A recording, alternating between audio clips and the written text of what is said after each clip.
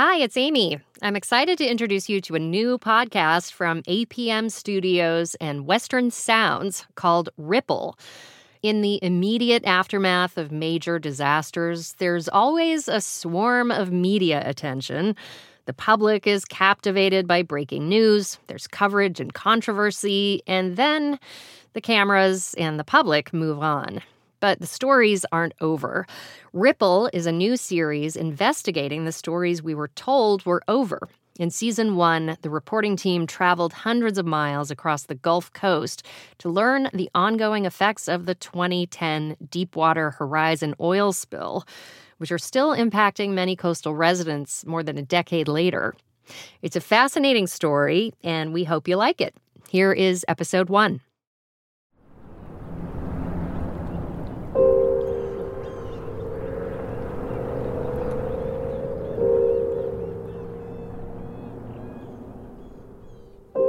Do you remember the BP oil spill? It happened on the Gulf Coast in 2010. A couple years ago, I was talking with my father about it. I don't really remember how it came up, but we're sort of, talking about what caused the spill. We're talking about how much trouble BP got in. We're talking about how it all finally ended. And we were managing to have a pretty long conversation about this oil spill from over a decade ago, right? So at one point I asked him, "Did you ever do any research on this?" He said, "No." I said, "Yeah, me neither. So how do we know all this shit?" He said, "I don't know. The news, I assume? Osmosis?" I said, "Yeah, fair enough." But then out of curiosity, I asked some other people I knew. I said, "Hey, do you remember that BP oil spill?" And they remembered the exact same story as my father and I, beat for beat. We all vaguely remembered an accident on an oil rig, an ecological disaster spiraling out of control, a months-long government response. We didn't remember a happy ending, but we all thought that, for the most part, a worst-case scenario was avoided. The Gulf eventually recovered. But I started wondering, is that story we all remember the whole picture? Is that really what went down? So I started looking into it. I went to the Gulf Coast to talk to the people who lived the oil spill, to talk to the people who, it turns out, are still living it. So hold up. So I'm recording. Oh, you record just? Yeah, I'm recording now. Who the hell are you and where the hell are we? My name is Mike Arsenault. I am in Berg, Louisiana at this moment in a waterway called Company Canal. Company Canal. What significance is this place? What do people do here? Exactly what we're doing, enjoying life. Zipping around? Enjoying life, man. Zipping around on a boat. Yes. Yeah. So, fishing, it's a transverse canal for goods, oil, and product, whatever it may be. South Louisiana was ground zero for the oil spill. I'd never been to South Louisiana before. I should specify for this interview, Mike is a smartass, so I'm going to ask him a question, he's going to give me a bullshit answer, then he's going to give me the real answer. Is that right? 40% of the time. 40% of the time. Okay, we'll be 100% serious. No, don't Get do that. the fuck out of the boat.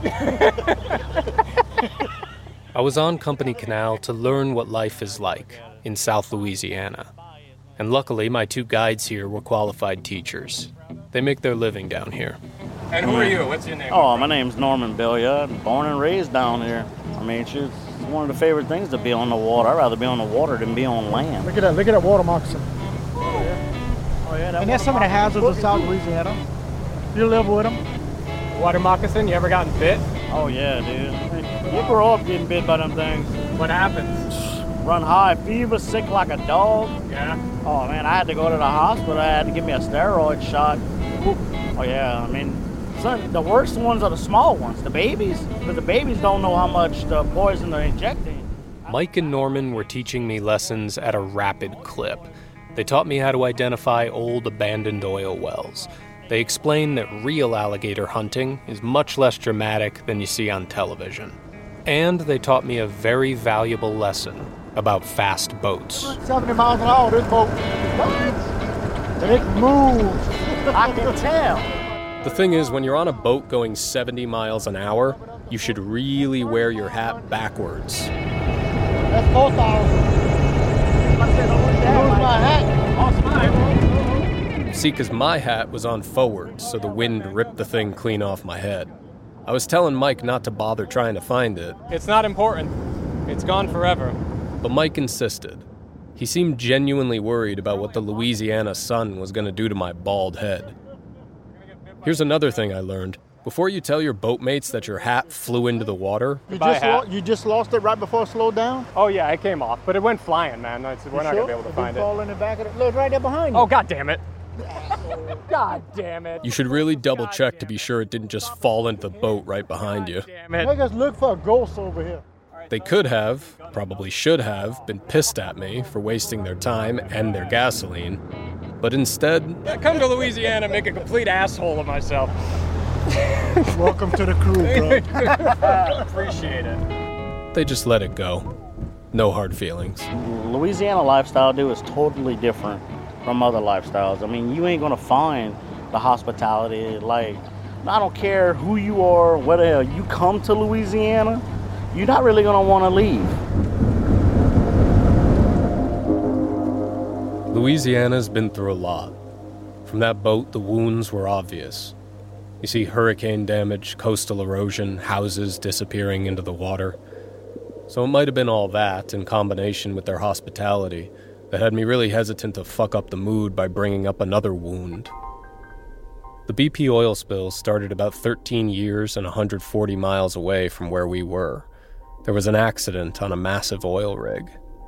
There were injuries, and there were deaths, and then millions of gallons of crude oil surged into the ocean. Let me ask you a question. You think there's going to be another oil spill at some point? I pray to God not, to be honest with you. I mean, I really do pray to God they don't. I mean, ever since the oil spill hit, I ain't been on this. I ain't been out here. Why?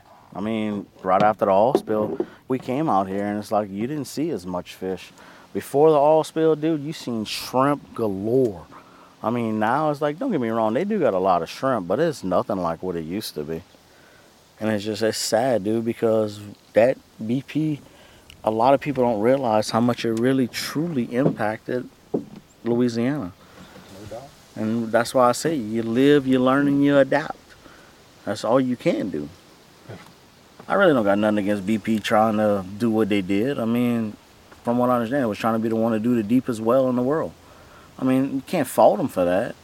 But, I mean, I know some of the people that knows the ones that died on Deepwater Horizon. Oh. And I really don't even want to talk about it, honestly, because it bothers me that much. When I used to sit down, Why does it bother you so much? When you see your best friend cry because they can't talk to...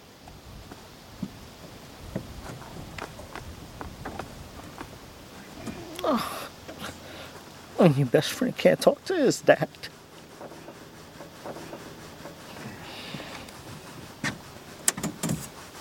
You know, that's the seriousness of the situation. You know what I'm saying? It's like, you know, this is a genuine example of Cajun people. I got tears in my eyes for him. Yeah. You know, I have no idea who he's talking about. That's our culture, you know. He hurts, we hurt, you know. His dad died on that rig. And a lot of people don't understand that. His dad's never going to be there because of some stupid screw up. Yeah. I mean, that's why I say I don't fault nobody. I mean, I don't fault them for trying to be the first one to do deep water. I mean, it's just, sometimes money ain't everything, dude. I mean, what you going to do with money? We all have the same coffin size. We're all going in the same place. Whether you're going to heaven or you're going to hell. Hopefully, I believe I'm going to heaven. Try to, at least.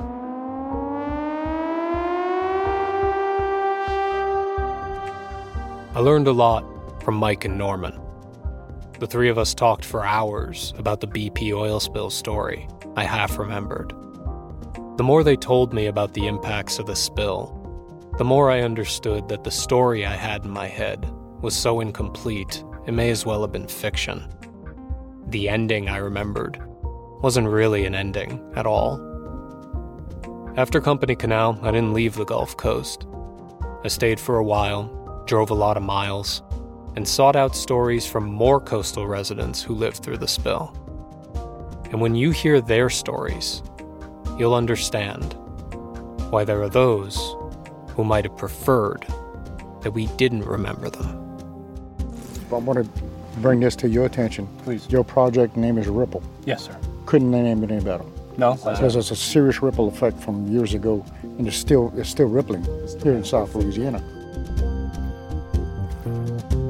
From Western Sound and APM Studios, I'm Dan Leon.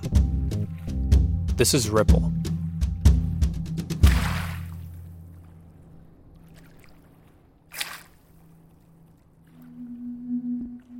When I asked people what they remembered about the BP oil spill, almost everyone remembered that it started with a fire, or maybe an explosion, in the Gulf of Mexico. The Gulf of Mexico is a cash cow for the United States government. It's mapped out, then divvied up into regions with names like Destin Dome and Mississippi Canyon. These regions are further chopped up into blocks, then these blocks are leased out to companies for things like oil exploration and production. Back in 2008, British Petroleum paid the U.S. government a cool $34 million to lease Mississippi Canyon Block 252, a 9-square-mile plot of ocean off the southeast coast of Louisiana. Expectations were high. It was believed that the block might be hiding 50 million barrels of oil. That's billions and billions of dollars if BP could find it and get the oil out of the ocean floor, which is 5,000 feet below the surface. Drilling at that depth is risky, and there's no guarantee of success. But BP asked specifically for one rig to do the job, the Deepwater Horizon. A $560 million behemoth. It was 396 by 256 feet, and it was described as lucky and celebrated.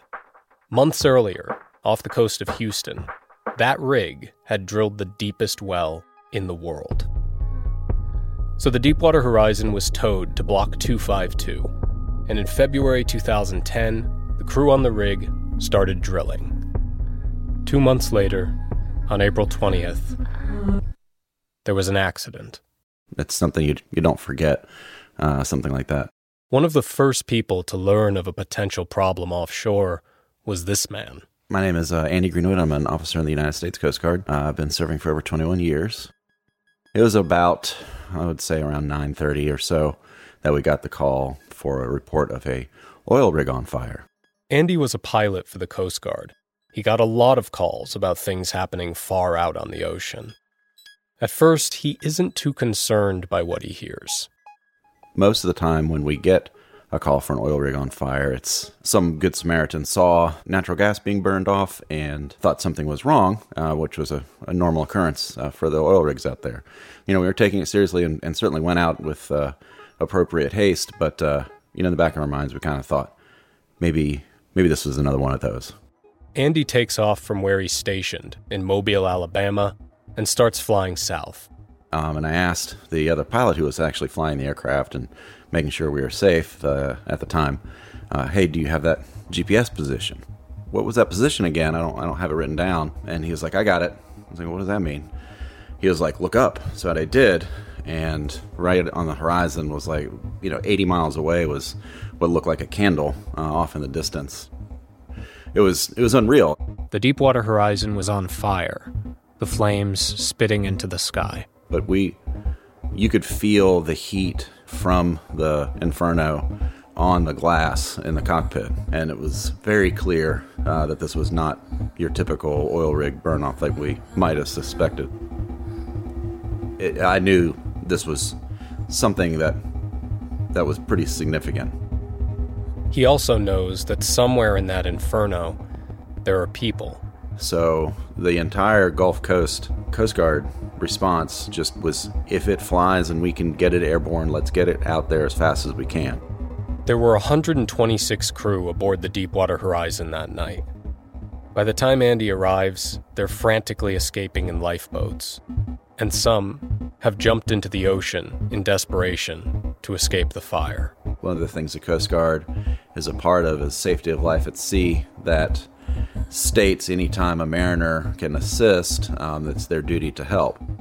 One serious stroke of luck is the presence of a nearby supply vessel called the Damon Bankston. And they immediately, the crew, went into search and rescue mode to pull so many people out of the water before we were able to get there. There's footage of the Coast Guard rescuing a crewman, raising his body on a stretcher from an assist vessel up to a helicopter. The Deepwater Horizon story would eventually become a tangled mess of controversies. But on this night, the story is simple. It's human beings banding together to save the lives of other human beings.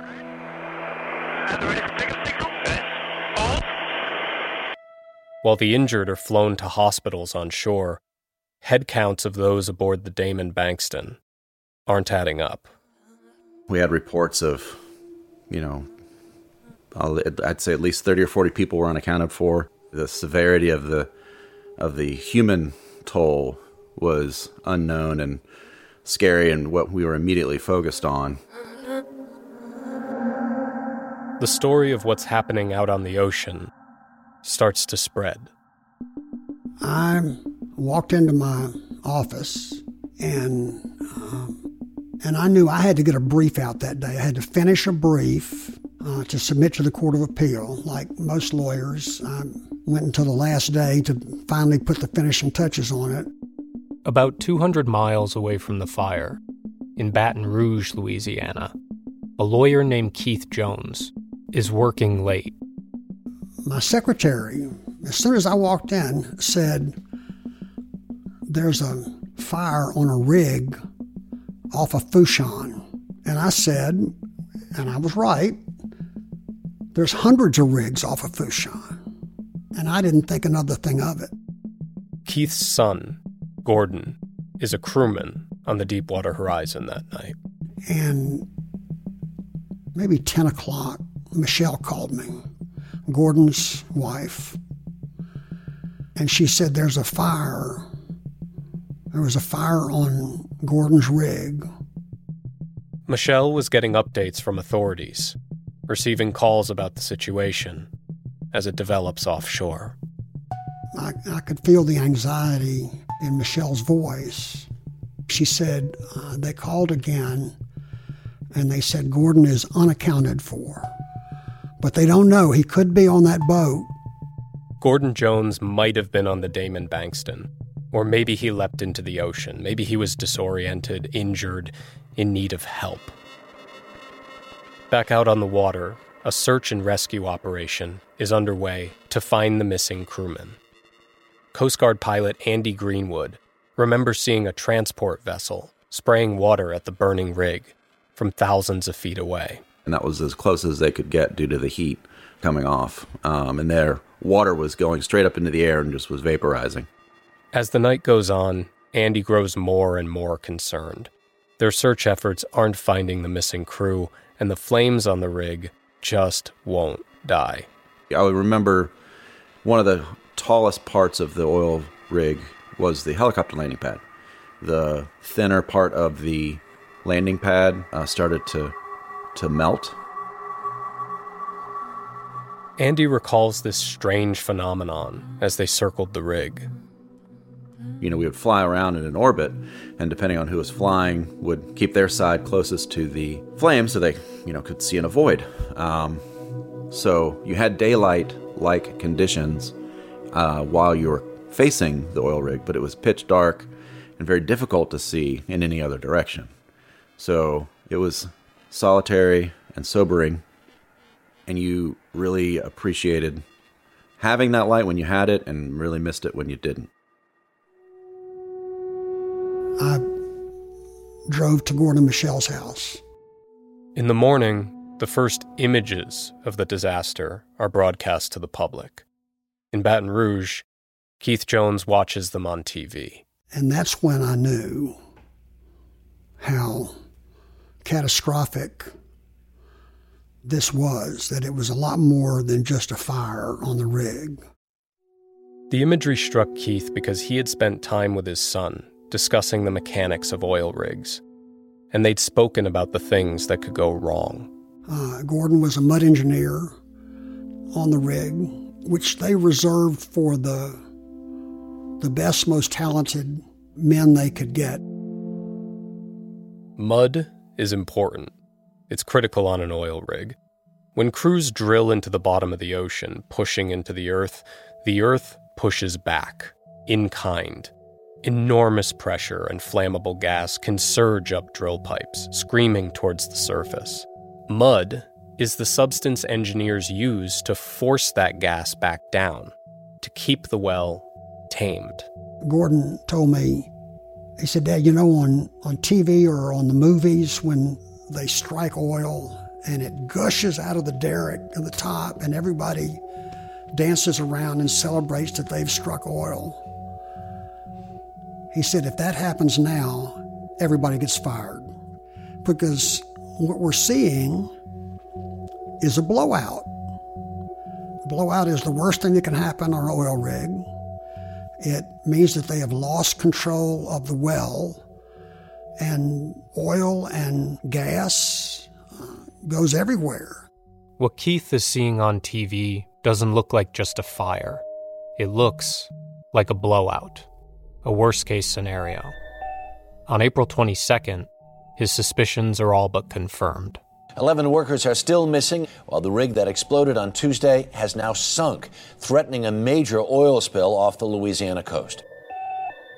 Gordon's rig disappears from the surface of the ocean. Gordon's brother, Chris, was there. I remember Chris had driven down to New Orleans, down to Fouchon, to be there when the boat got there, to see if Gordon was with him. I thought that was fueled by hope, of course, but it was not going to result in any good news. Gordon Jones is not among the group of survivors on the Damon Bankston who were brought ashore. But the Coast Guard presses on, even after the rig sinks. The more people you put out there who then come back to you and say, I didn't find anything, it definitely, it's a ding to your optimism for sure. This is Brent Massey, a retired U.S. Coast Guardsman. Throughout the search for the missing, Brent is coordinating the rescue mission from a command center on shore. You still go out there and look, you take a step back and re-strategize and go back out again. And so how long does that optimism endure? The Coast Guard would want me to say that optimism endures for as long as someone might potentially last in the water. The Coast Guard would want me to say that we would search, through the end of survivability, and especially if there was like a high media interest, we would search even beyond that. But among the operators, if I'm to be 100% honest, among the operators, we're not stupid. You start to notice those things early, like, hey man, we have searched and searched and searched. He's not here. This is a peek behind the curtain. Like, I don't want to, I don't want it to sound like we don't care. But you got to be realistic about it. On April 23rd, 3 days after the blowout, a decision is made. The search for the missing is called off. 11 lives are lost on the Deepwater Horizon, including Gordon Jones. For a brief time, their deaths are the focus of the story. A sort of communal grieving process starts on the Gulf. But that's quickly interrupted, because unfortunately, the disaster isn't over. It's evolving. Myself and the rest of the crew on duty were tasked with doing what's called a pollution flyover. U.S. Coast Guardsman Dylan Herbert flies over the site of the blowout to get a sense of how much pollution is in the water. So we were expecting, to just go over there, we'll take some pictures of whatever might be in the area and be done. And when we went out there, from a distance, you could see the sheen, just as expected. I mean, everybody knows what, a little oil in water, see it in a puddle in a parking lot, that rainbow, sheen. But we could see the black undertone. Like, this was not just some amount of oil that was sitting on the surface of the water, there was something that was discoloring the actual water to whatever its visible depth would be. The ocean was not the right color. Correct, yeah. That's when we reported that the pollution was extensive and that we believed it to be growing. This is the beginning of the largest oil spill in American history.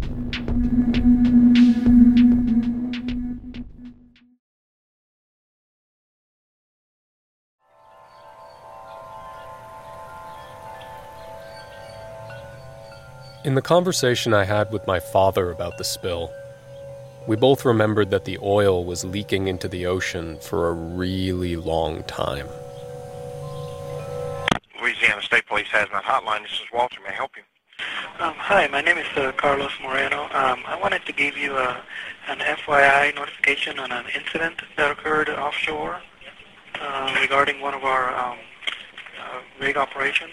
This is an emergency call from the very beginning of the oil spill. All right. And Mr. Moreno, you work for which company? BP. It's a well control incident. The man notifying the police is from BP. He refers to this massive blowout as a, quote, well control incident. We're listening to a specific and fleeting moment in time, when the Deepwater Horizon story was still in flux.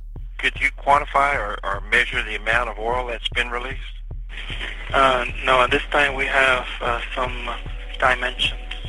Okay, but no volume or information at this point. Right. Statements on the disaster were trickling out into the world, and from the start, they didn't always prove to be accurate. Is it expected that any part of this northern sheen will impact the coast of Louisiana? No, we do not anticipate at this time any shoreline impact. But we still wanted to give you a heads up. Information was flowing faster than any one person could quickly make sense of it. So there's 100 different ways you could tell the story of the nascent spill, depending on what you chose to emphasize. In the days after the blowout, various authorities started addressing the public. And what unfolds is a months-long battle on two fronts. A fight to control the spill, and a fight to control the narrative. Each of these parties is trying to be sure it's their curated version of events that would lodge in the national consciousness. One authority was the administration in power. This was 2010, Barack Obama's first term. Make no mistake, we will fight this spill with everything we've got for as long as it takes. In an Oval Office address, President Obama was strict and direct. We will make BP pay for the damage their company has caused. And we will do whatever is necessary to help the Gulf Coast and its people recover from this tragedy. His administration's position was clear. They were going to throw all the resources and relevant agencies at this. But legally, this was BP's mess, and they were going to pay to clean it up. The second party, BP, didn't argue that point when addressing the public, though their tone, as you'll hear in this ad campaign, was a bit different. The Gulf spill is a tragedy that never should have happened. I'm Tony Hayward. BP has taken full responsibility for cleaning up the spill in the Gulf. To those affected and your families, I'm deeply sorry. That's BP's CEO at the time, Tony Hayward. You'll note there that he calls it the Gulf spill, whereas figures from the Obama administration were calling it the BP spill, or the BP oil spill. I want to update the American people on the status of the BP oil spill. Non-stop response to the BP spill. From a flight over the area affected by the BP oil spill. The administration is emphasizing that this disaster was BP's fault. But the company's language suggested otherwise sometimes. This is BP's Chief Operating Officer, Doug Suttles, speaking at a press conference. Last Tuesday, a week ago Tuesday, at about 10 p.m. at night, the Transocean Deepwater Horizon rig caught fire, had an explosion. Note that Suttles referred to the rig as the Transocean Deepwater Horizon, not BP. He does this a bunch of times, actually. Transocean Deepwater Horizon. I think since the Transocean Deepwater Horizon incident began, the Transocean Deepwater Horizon rig. Now, although BP did lease the Deepwater Horizon rig in 2001, Transocean was the owner of the Deepwater Horizon. This is perhaps a detail Suttles didn't want left out of the story. So you have the Obama administration and BP battling in the court of public opinion. But then you have the Coast Guard. Now, the Coast Guard had a real tightrope walk of a story to tell. When oil spills happen in the United States, we have something called the National Contingency Plan. It's a set of rules that attempt to bring order to chaotic response efforts. It also establishes hierarchies. Under the National Contingency Plan, BP was the responsible party. So although BP says they were taking responsibility for the spill, they didn't actually have a choice on that. The National Contingency Plan tasked the Coast Guard with both supervising and participating in the responsible party's efforts. BP, the Coast Guard, and a number of federal agencies are all wrapped up into what's called a unified command. The Federal On-Scene Coordinator has a role to oversee BP's efforts in responding to the spill. The Coast Guard's Rear Admiral Mary Landry served as the Federal On-Scene Coordinator. This was a high-up position. She oversaw the response effort, and she spoke plainly about her approach to handling BP. If at any time the state or the federal government is not satisfied that we have enough resources on scene to respond to the spill, we can apply pressure and request of BP that they bring those resources to bear. I have to say that BP has brought the resources, and we've never been in a position yet where anything we wanted has not been brought to bear. The resources being brought to bear are to try and address a growing problem. 5,000 feet down at the ocean floor, the wellhead was leaking oil. That was an accepted fact, but there was a sticking point. How much oil? Admiral, you said that the oil, in NOAA's estimation, is increasing by a factor of 5, yet BP says it's not increasing at all. Which one is it? It's important to understand this is an estimate, and my NOAA scientific... Throughout the disaster, again, there was competing messaging on this. Early on, government agencies were saying 5,000 barrels of oil a day, but BP was saying only 1,000 barrels. Despite all of this friction, there was one consensus among BP, the Coast Guard, and the administration from the very beginning. The wellhead needed to be closed. The flow of oil needed to be stopped. Quickly. On May 6th, 2010, day 16 of the spill, an attempt is made to stop the gushing oil. A containment cap is lowered to the bottom of the ocean. Imagine a big, strong dome designed to lock in place over the leak. Coast Guard Admiral Thad Allen gives an update on the situation. When we first put the containment cap, the first original containment cap was put on, it filled up with hydrates, which made the containment cap buoyant. Buoyant, meaning the cap floated away. So that plan fails, and the oil is beginning to wash up on shore. As the oil nears the shore, it's important to note that we have anticipated and planned for a worst-case scenario since day one. The administration is projecting competence, and BP, tenacity. Until we run out of options, we won't stop. No matter how unlikely they are to be successful, we will continue to try. So, Plan B, day 36 of the spill. Yesterday, the federal government gave BP approval to move forward with a procedure known as a top kill. Top kill refers to a plan to pump heavy drilling mud into the top of the leaking well. So we began the top kill procedure at about 1 o'clock in the afternoon yesterday. This is BP COO Doug Suttles being questioned by reporters. You said you've stopped pumping the mud for the past 16 hours. Is that a sign that something went wrong, or is something unanticipated happened?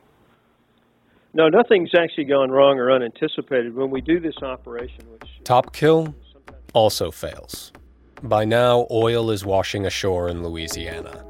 Federal On-Scene Coordinator Mary Landry offers reassurance. I want to reassure all of you, and I promised the governors of the Gulf Coast states I would do this, that all the beaches are open with the exception of 3 in Louisiana. All right, Plan C, day 44, a different kind of cap. How much of the oil does the dome have the capacity to capture? The dome, actually, we're calling it a containment cap. The cap is structured so that it can cover the pipe with a rubber gasket around it. It's not a perfect seal. This plan also fails to stop the leaking oil. As the failures pile on, there are noticeable shifts in tone. BP CEO Tony Hayward catches hell for having a lapse in judgment during an interview. You may actually remember this one. There's no one who wants this thing over more than I do. I'd like my life back. And BP COO Doug Suttles betrays some discouragement. Well, we've clearly been at this for quite some time now, and I think as myself and everyone who's been involved in this, it's quite a roller coaster. Every time we start a new operation, we obviously believe it could be successful, but we actually understand where we stand today, which is the well continues to flow. By June 6th, 46 days into the spill, oil has washed ashore in Texas, Louisiana, Mississippi, Alabama, and Florida. Suddenly, beaches, fisheries, and coastal towns are all at risk. So now the response also has to focus on cleanup. In the summer of 2010, thousands of coastal residents participated in efforts to clean the Gulf of Mexico. Most of them did so because they didn't have any other choice. When we get back from the break, you'll hear their perspective on all this.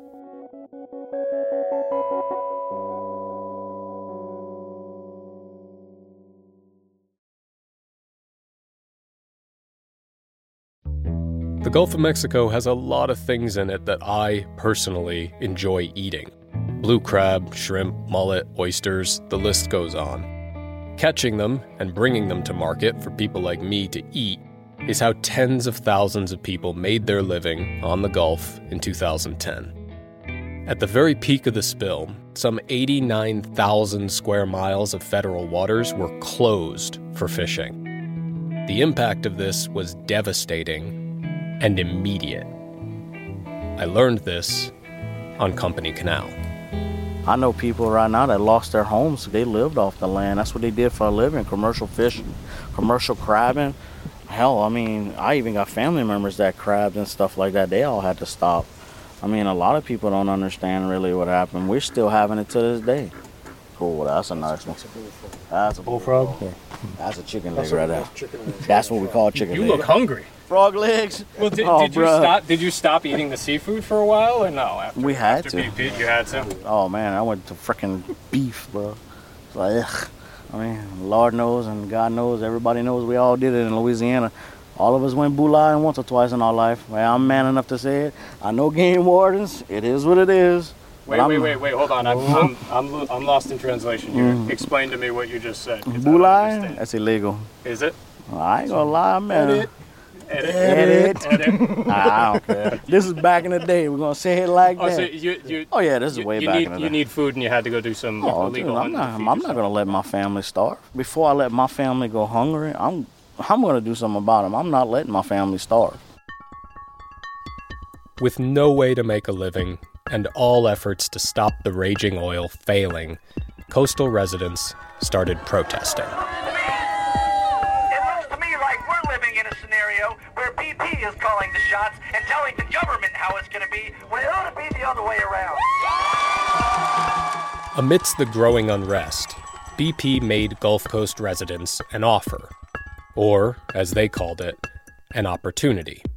This is a recruiter at an open house in Lafitte, Louisiana.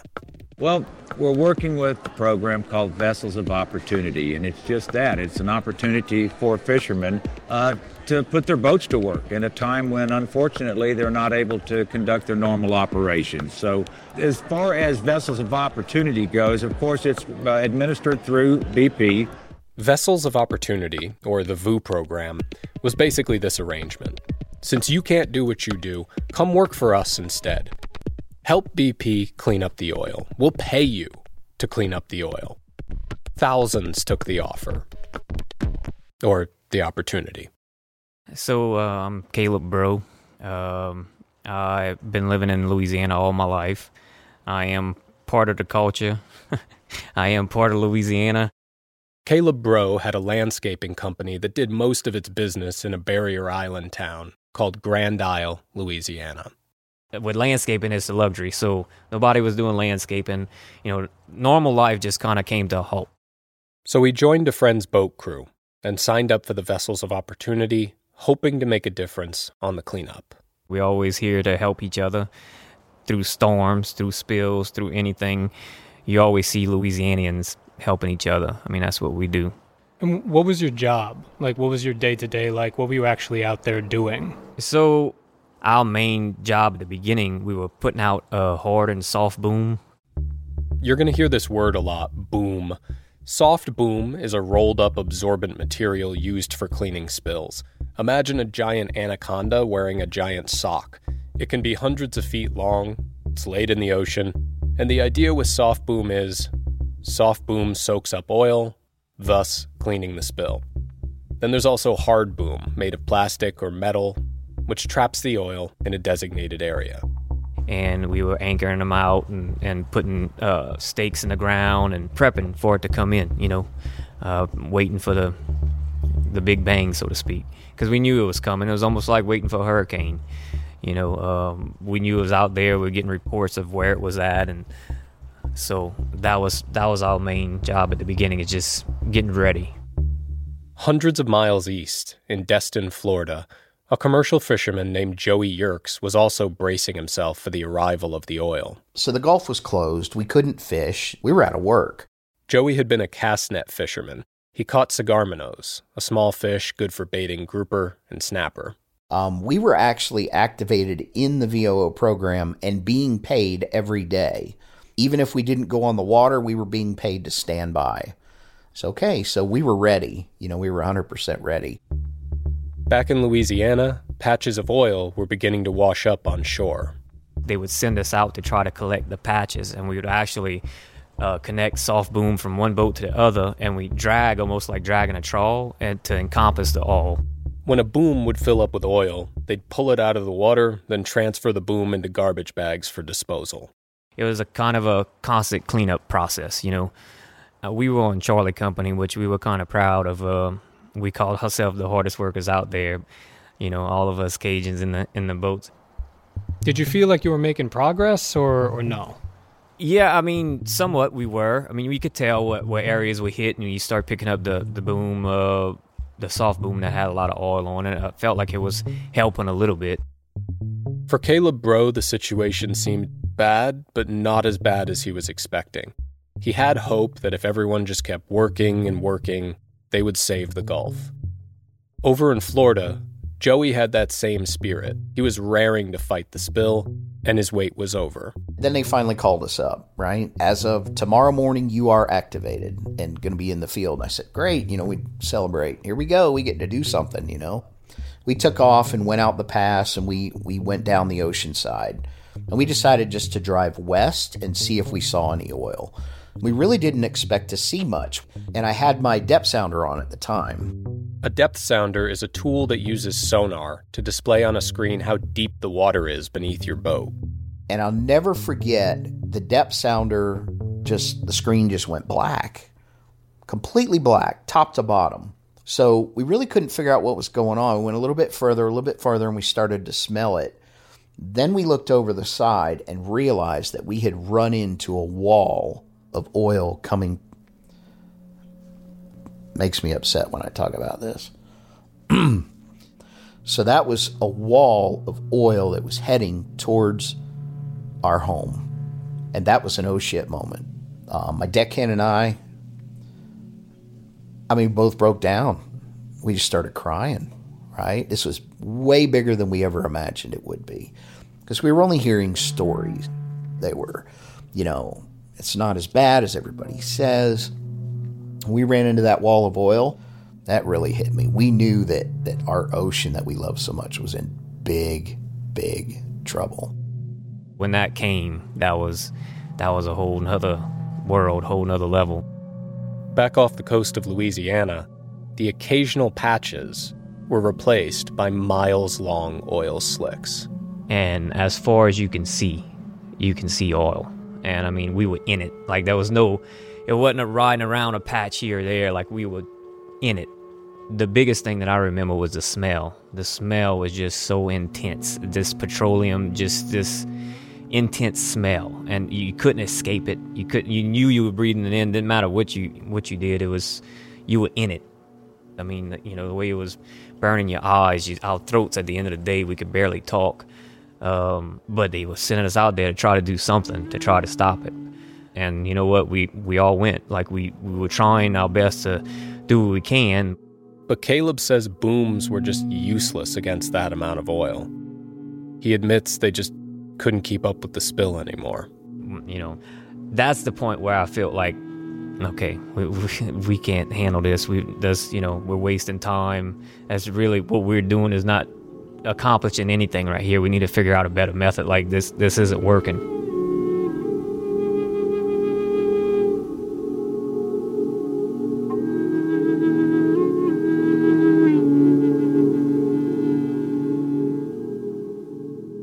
Because there's never been a leak this size, at this depth, stopping it has tested the limits of human technology.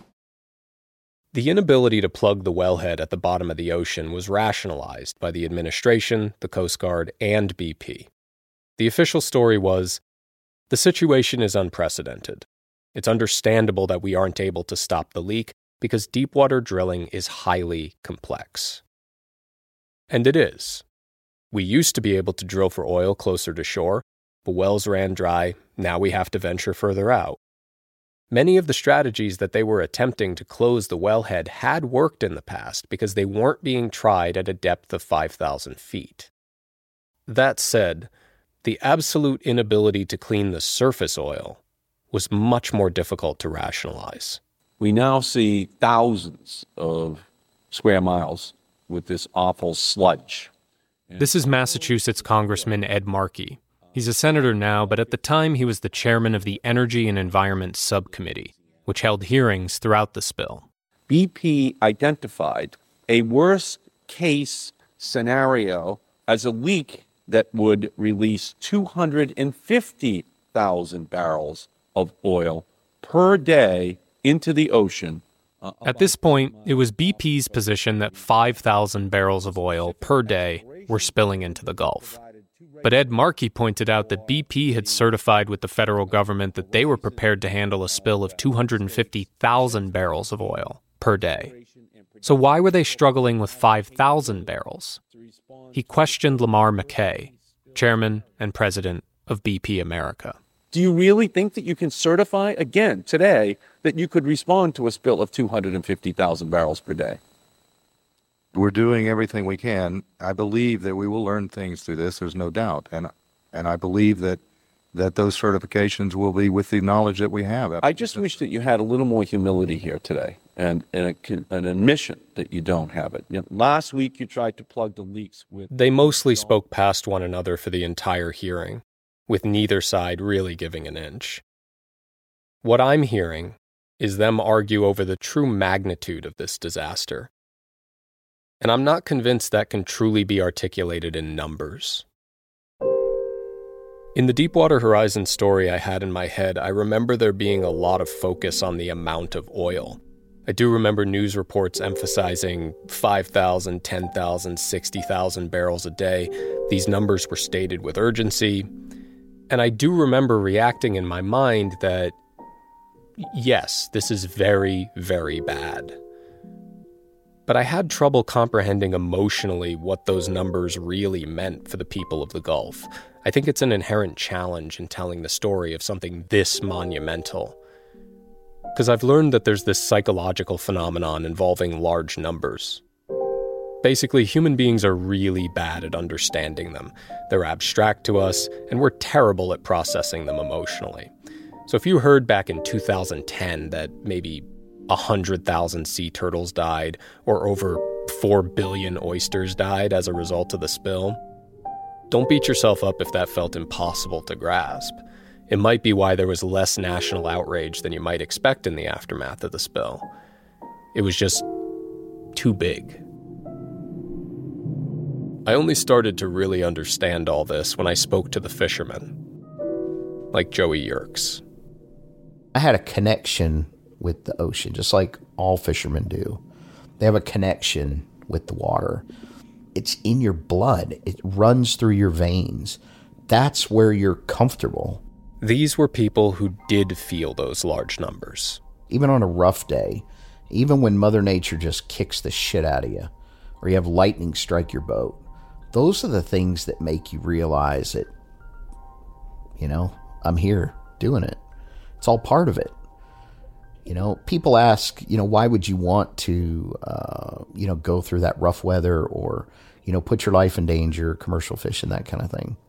It's in your blood. It's what you do.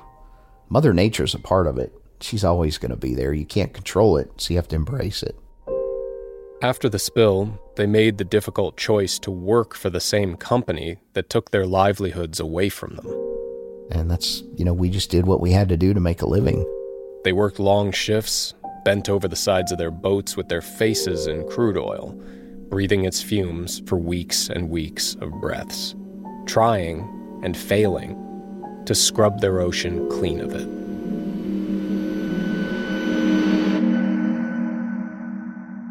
But one Vessels of Opportunity worker told me that progress was happening on the cleanup. It was just progress that didn't seem to have anything to do with the work that he was doing. Something he couldn't explain was happening out on the water. The oil vanished. So, What do you mean it vanished? Vanished, like completely gone. Like how? In what period of time did it vanish? Are you saying overnight, over a couple days? Yeah, overnight. Overnight. That's what was kind of strange. Like, it all was there, and then it vanished. I heard this from a couple coastal residents, and I thought, how the hell does a mile-long oil slick disappear overnight? Now back to the Gulf oil spill. BP has stuck with the oil dispersant Core Exit. BP says Core Exit is the most effective option to clean up the huge spill. This is a news report from 2010, covering a method Unified Command had been using to try and get rid of the oil. The toxicity of this particular product is at least 25 times less toxic than common dishwashing soap that everybody uses in their house on a day-to-day basis. This is the dispersant being used just about everywhere in the Gulf. What we do, we take some crude oil and we put it on top of the water. They used a chemical dispersant called Corexit. In the report, you see a representative from the chemicals manufacturer giving a demonstration of how it works. What you'll see there, that ping indicates how quickly the dispersant molecules get to that region between the oil and the water, and that is absolutely key. You can see that the dispersant starts having an effect on the oil. The dispersant breaks up the oil into tiny droplets, which will eventually decompose. Without the dispersant, the oil just sits on the surface. The Department of Defense gave the go-ahead. The Secretary of Defense has approved a request for 2 C-130 aircraft to dispense oil dispersant chemicals capable of covering up to 250 acres per flight with 3 flights per aircraft per day. There are videos of airplanes being loaded up with Corexit from huge plastic tubs, then raining the dispersant down all over the ocean. How do you know where to pick a spot out, man? It's everywhere.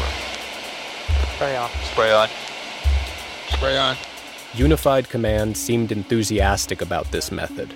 The gallons were racking up. End of the day today, we will have applied over 100,000 gallons of dispersant. 139,459 gallons of dispersant have been used to date. We're approaching the 1 million gallon mark. We successfully applied 42,000 gallons of dispersant. This almost doubles yesterday's total, which had doubled the day before. They were so bullish on their use that although dispersants were intended to be used on the surface of the water, authorities permitted the lowering of a giant pipe to the bottom of the ocean, where they pumped a stream of Corexit directly into the leaking plume of oil. This technique had never been attempted at a depth of 5,000 feet. And this is where a different version of the Deepwater Horizon story, one that I never knew, begins. That's next time on Ripple.